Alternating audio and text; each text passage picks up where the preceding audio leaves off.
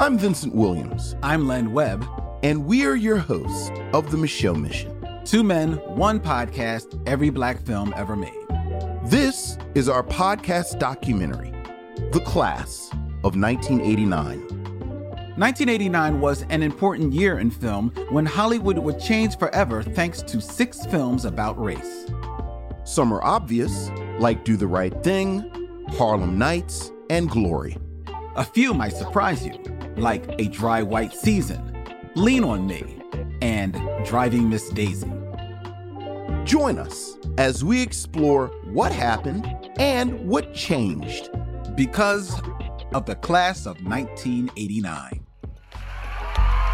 Ladies and gentlemen, it is my privilege and honor to officially introduce for the first time graduating class of... There's only one boss in this place, and that's me. The HNIC. Much matter what happens tomorrow. I'm gonna blow your pinky toe off. Oh, now you're gonna shoot me in my pinky toe. You need to show. Lord knows. Let me tell you the story. Right hand, left hand, good and evil. Hate, love. These 5 things, they go straight to the soul of man. There's no end in sight from this heat wave, so today the cash money word is chill. That's right, C-H-I-L-L. When you hear chill, call in at 555-LOVE and you'll win cash money, honey. This is Mr. Senior Love Daddy coming at you from what's last on your dial, but first in your hearts, and that's the quintessential truth. Ruth. The next record goes out to Radio Raheem. We love you, brother. I do love the ending of Do the Right Thing. I could write a dissertation on it. It says so much. Profound, sublime, but also chill. This entire series, we've been talking about how the seminal films of 1989, A Dry White Season, Do the Right Thing, Driving Miss Daisy, Glory, Harlem Nights, and Lean on Me, changed the field for black cinema going forward. Well, here are the receipts. Film critic Tim Cogshell. So going into 1990, what do we get? We get Charles Lane, Matty Rich. I think he goes on to make Inkwell, if I'm not mistaken. And we get, and they're moved straight out of Brooklyn. They're sort of like little seminal films, those personal films. Of course, not long after that, we get John Singleton, of course, coming out of USC writing program with Boys in the Hood. And even Leslie Harris made this wonderful little movie called Just Another Girl on the IRT. And even LA Rebellion filmmakers, Billy Woodbury's Bless Their Little Heart. But there were a few of these films out of the LA Rebellion in the middle 80s. And those films were sort of like the platform for sort of like the rest of the 90s. But it all begins, in my mind, with Do the Right Thing. In the 1980s, we saw roughly 63 black films. In the 90s, that number grew 4-fold to 220. Spike Lee's continued success exploring the Black American experience with Jungle Fever, Crooklyn, and Get on the Bus, not to mention his collaborations with Denzel Washington in Mo Better Blues, He Got Game, and of course Malcolm X, spawned a genre of its own, like Spike. Independent filmmakers standing one on top of another, vying for the attention of the masses as well as the bigger studios. If my pops finds out I got in trouble in school today, I'm definitely going to be on punishment. There's a party tonight at Peter's house. Can I go? You're not going, no. House Party in 1990 by Reggie Hudlin. Straight Outta Brooklyn in 91 by Matty Rich. New Jack City, also in 91 by Mario Van Peebles. Deep Cover in 92 by Bill Duke. 1993's Menace to Society by Alan and Albert Hughes gave way to the romantic comedy I Like It Like That in 1994 by Darnell Martin, the first studio-produced film to be directed by an African-American woman. Columbia Pictures invites you on an emotional journey to the heart of a family. If I hit you with this, is that going to stop you from stealing? I don't know.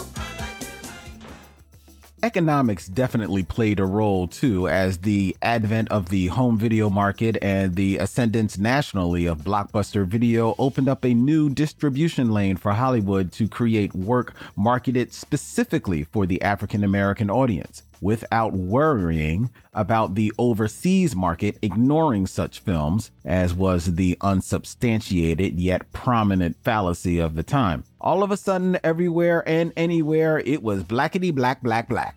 Wesley Snipes, passenger 57 himself, knew it all along. Always bet on black. But why exactly? Maori Holmes of Black Star Projects has thoughts. You know, I have not thought about this until just now, and it might be obvious and somebody else may have talked about this, but it just occurs to me that we have the Rodney King riots. We have all of the things that are happening, thinking about Bensonhurst, thinking about just all the stuff that's happening in the late 80s, but using Rodney King really as the kind of national lightning rod. And I imagine thinking about how these corporations have acted post George Floyd, right? The number of Black people that I know who are overbooked, you know, like everyone is looking for Black president, Black director, Black, you know, whatever. Everyone's trying to put a Black face on everything at this time. They might have been doing this in the early 90s too. You know, we may have been too young to notice. It may not have been as obvious, but I'm curious if that wave of Black directors comes because of that as well. I'm curious, but that's just something, because the George Floyd has been so obvious, right, to all of us. Right. But maybe it was a similar thing. Maybe they were feeling guilty and started, you know, like, let's give a hand to these folks. But beyond that possibility, I do think, I mean, one of the things that's so amazing about Spike Lee, at least I know about his career specifically, is that he employed so many Black people on his sets and in the crew. And so many of those people then go on, you know, like Ernest Dickerson and Malik Saeed and, you know, so on and so forth. Those people go on to make work as well and then have their own crews, and, you know, that kind of spawns a crew. So that may be part of it. But I don't necessarily see anything in these films that then leads to the kind of the renaissance of the early 90s. Journalist and radio personality Bobby Booker has thoughts of her own.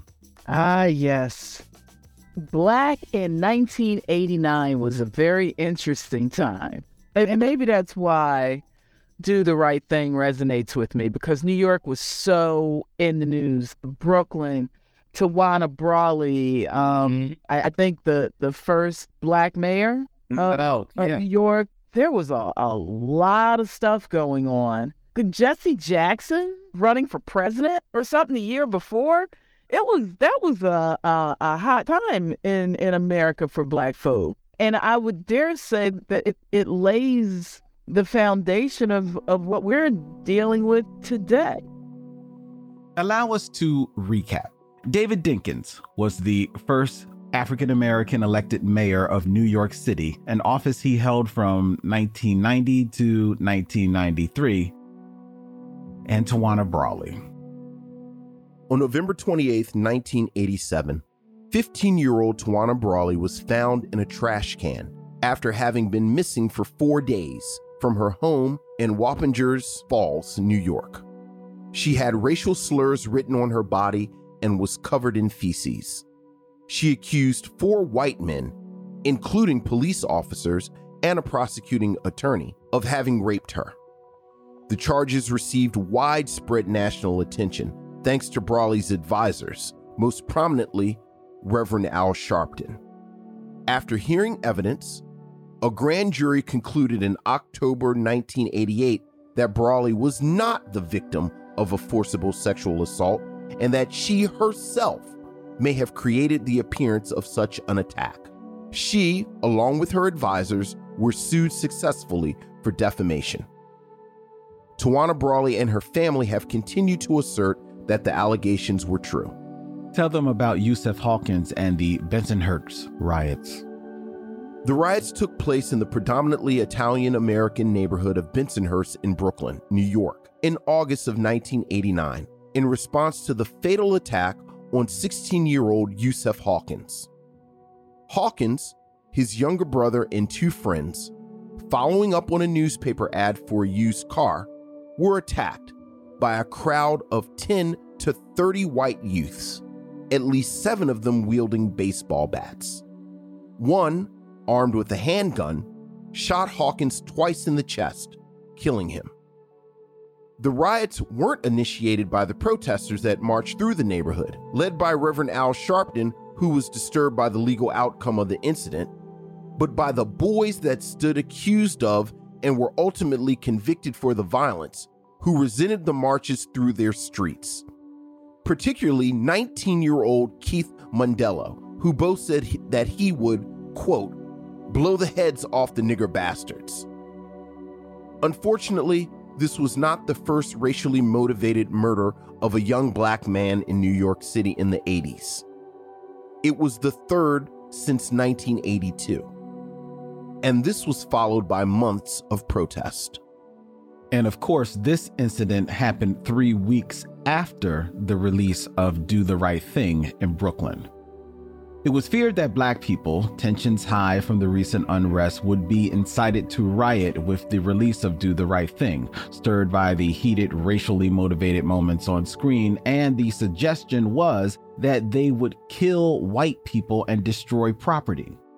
But a few miles from where the film was shot, it would be the white people killing black people. And Rodney King? On March 3rd, 1991, members of the Los Angeles Police Department pulled over Rodney King after a high-speed pursuit. He was stopped for driving while intoxicated and beaten repeatedly with tasers, batons, and multiple kicks. Unknown to the police, an innocent bystander with a loaded movie camera, George Holliday, filmed the entire incident from his balcony and sent the footage to local news station KTLA. Soon, the video was being shown literally all over the world. The commanding officer at the scene, Stacy Coombs, was arrested and convicted for willfully permitting and failing to take action to stop an unlawful assault. He was sentenced to 30 months for violating King's civil rights. At a press conference, Los Angeles Police Chief at the time, Daryl Gates, announced that the 4 officers directly involved with the beating, Lawrence Powell, Timothy Wind, Theodore Persino, and Rolando Solano, would be disciplined for use of excessive force, and that 3 would face criminal charges. Of these, 3 were acquitted. The jury failed to reach a verdict on 1 charge for the 4th. Within hours, Los Angeles erupted in weeks of, what's the word they use? Rebelling. Request backup.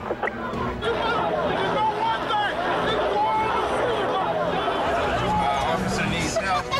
I hope he needs help getting his ass kicked because I don't like police. So we got 1, black folks had had enough, so studios became engaged and funded some black voices.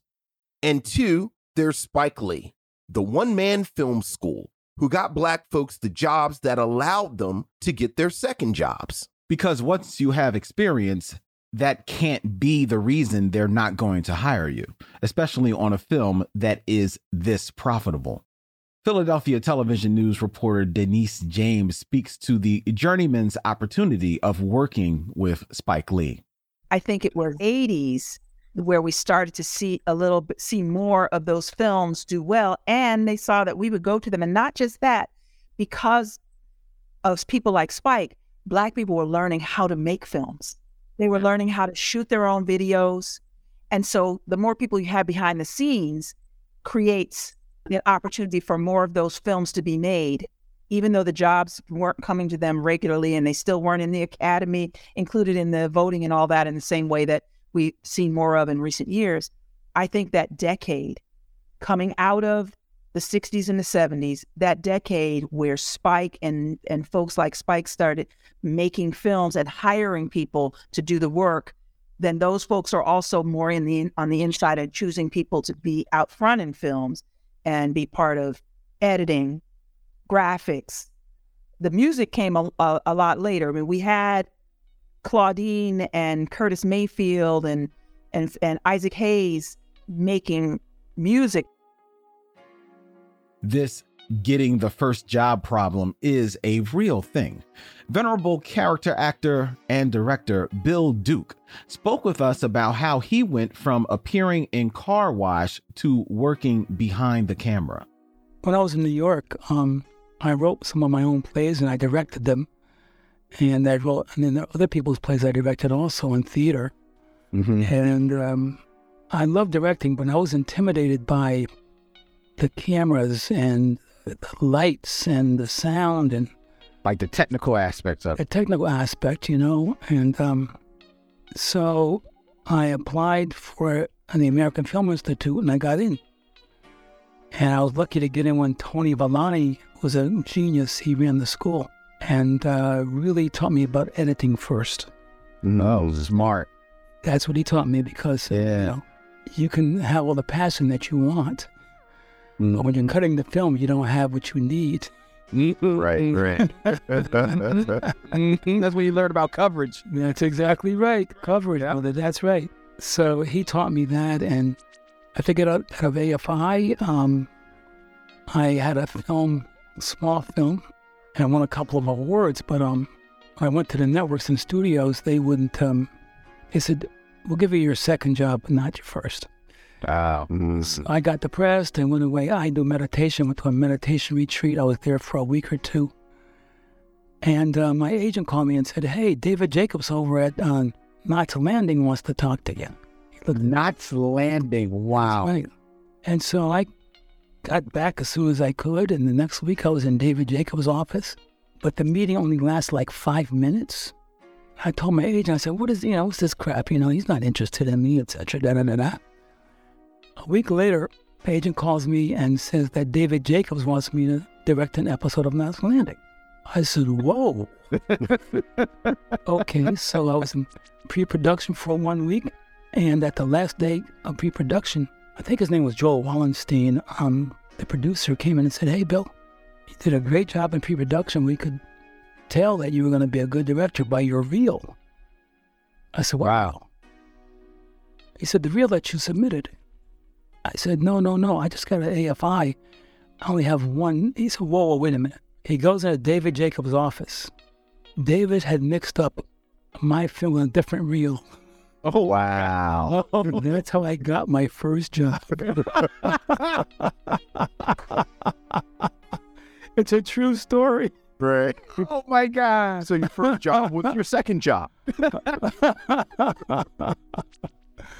That's how I got my first job. And what's wild is while he's out here getting killed in Predator and Commando, he's directing Knots Landing, Miami Vice, Brewster's Place, and The Outsider, and some TV movies such as The Killing Floor and A Raisin in the Sun.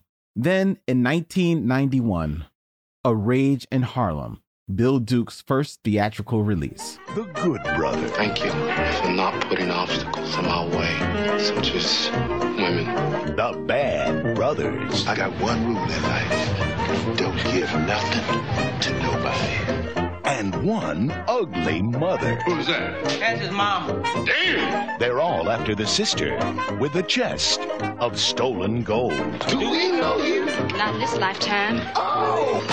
Looks like there's gonna be a rage in Harlem. Did you hear what they said? Now he's off to the races. Deep Cover, Sister Act 2, Hoodlum, solid, high-quality box office successes right after he got his first job. Perhaps a younger generation of filmmakers saw films like Driving Miss Daisy, Glory, and even Lean on Me as crumbs from the table and found they had something different to say. Movie critic Tim Cogshell said some people say that disembodied poor Black people are the problem in Black communities, but Black people might say the problem is poverty and segregation. It's also important to realize there's a big collision of ideas here. We have the classic, traditional, telling black stories through a white lens with Driving Miss Daisy, Glory, and A Dry White Season. No, point of order. Usain Palsy is being as nuanced as she can with A Dry White Season. Noted. Next. Telling stories through a black lens, like Do the Right Thing, Harlem Nights, and arguably Lean on Me. Arguably. Lean on Me because with a white director and screenwriter with hindsight, not star for black content, we could pick some nits with that film. This guy wrote the 1988 film Colors, too. The gangs rule the streets. The streets are at war. The war must be stopped. We want a uniformed presence out in the street. They're flying their colors. We're flying ours. The LA gang film through the lens of the cops, that tracks. But on the other hand, A Dry White Season is a film with a white lens directed by a black woman. And arguably, it sees the humanity of more black characters than you might expect. Elizabeth Wellington is here talking about the lens of this new generation. I don't know if we even had the vocabulary back then. Like, we were seeing things through the white gaze. Did we even know we were looking at it through the white gaze? Now we can look back and say, oh, that's definitely the white gaze. Right. But at the time in 1989. Well, so much of what you're saying, the respectability politics and everything, like all of that is if you're not saying it's the gaze itself, I think we had to come to an understanding right now where we could even have a conversation without white people being a factor. Like, they're always just, we talk about around ethos. Right. We talk about unapologetic blackness now, but in my mind, what that means is it's black people creating art for black people. And this is the primary, like, we're creating it for us. And if white people show up, that's fine, but wipe your feet before you come in because you're a guest. And we weren't at that point in the 90s. And maybe Spike Lee was the closest one there. But I think it was Spike Lee's gaze.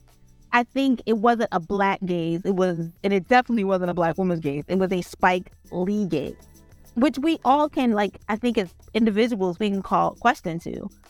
I wouldn't call that black art for black people. I think that was kind of Spike Lee's art.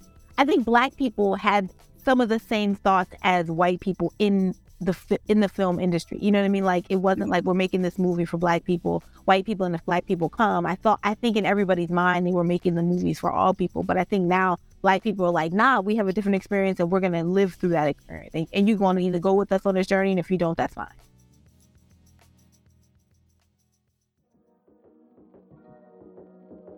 So the question is, did these films happen because of 1989 or in spite of 1989? It's difficult to determine 100% of intent, but what's clear is that the VHS and later the DVD market made films more lucrative, and Spike Lee had a $100 million box office with a $6 million film. And we can credit these visionaries, the artists, for moving the needle for us.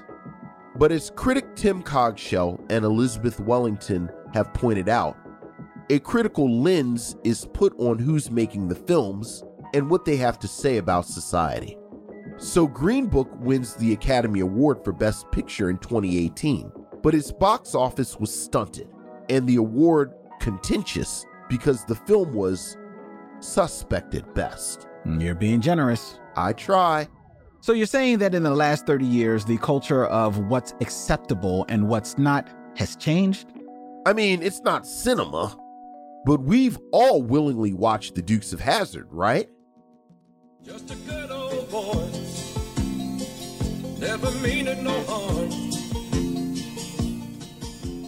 You got something against good old boys? Anyway, that soon changed. Right. Because Boomerang was groundbreaking for its depiction of young black professionals dealing with everyday problems of love, work, and family. Problems that weren't white people. Haven't you ever seen a guy and thought he was attractive? Women do stuff like that. You see other girls and you say, oh, she's cute, or her hair is nice. But guys don't see other guys and go, oh, look at his shoulders. We don't do that. And Malcolm X was a tremendous achievement for being an outstanding film, just as much for getting made in the first place. These are the questions you and I have to ask. How did we get this mind? You're not an American. You're an African who happens to be an American. You have to understand the difference. We didn't come over on the Nita, the Pinta, and the whatchamacallit. We didn't land on Plymouth Rock. Plymouth Rock landed on us. Landed right on top of us. 90s highlights such as Deep Cover, Eve's Bayou, and Fresh reimagined film noir in settings like crime drama, Southern Gothic, and urban. A cuckoo comedy like Baps can sit beside the action thriller Set It Off, both showcasing the incredible diaspora of the African-American actress landscape. And Julie Dash, Casey Lemons, Gina Prince Bythewood, Dee Rez, Ava DuVernay, and others followed director Usain Palsy's footsteps to forge a solid foundation upon which upcoming filmmakers and showrunners such as Nia DaCosta, Shonda Rhimes, Lena Waithe, and more would proudly make their mark in Hollywood. DuVernay actually gives the world his first significant Martin Luther King bio in years in 2014 with Selma. Whether Jimmy Lee Jackson or James Reed, the four blameless little girls struck down before they had even begun. Because producer Steven Spielberg literally owns the movie rights to MLK's speeches, DuVernay rewrites them for actor David Oyelowo, who delivers them with the same gravitas and weight as King. For truth, crushed to earth, will rise again. When will we be free?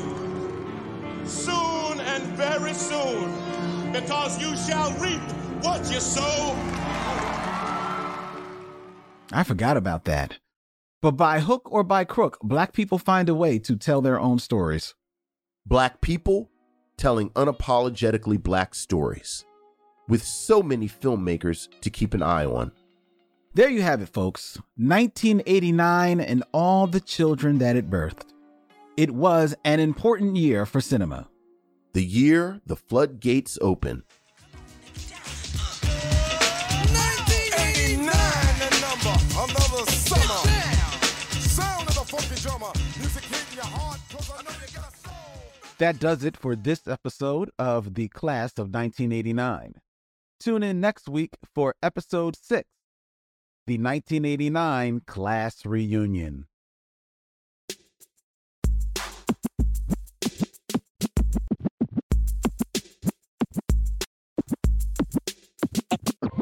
The Class of 1989 is produced by Len Webb, Vincent Williams, and Mo Poplar. Written by Len Webb, Vincent Williams, and Maurice Poplar. Editing by Len Webb, with mixing and mastering by Chris Bonello. Production help from Jordan Aaron. Marketing by Joni Deutsch, Matt Keeley, and Annabella Pina. Music by Alexa Gold. Art by Tom Grillo. Special thanks to Dan Christo. Executive produced by Jeff Umbro and The Podglomerate. Until next time, he's Vincent, I'm Len, and in parting we say, we'll see you when it's time to meet again.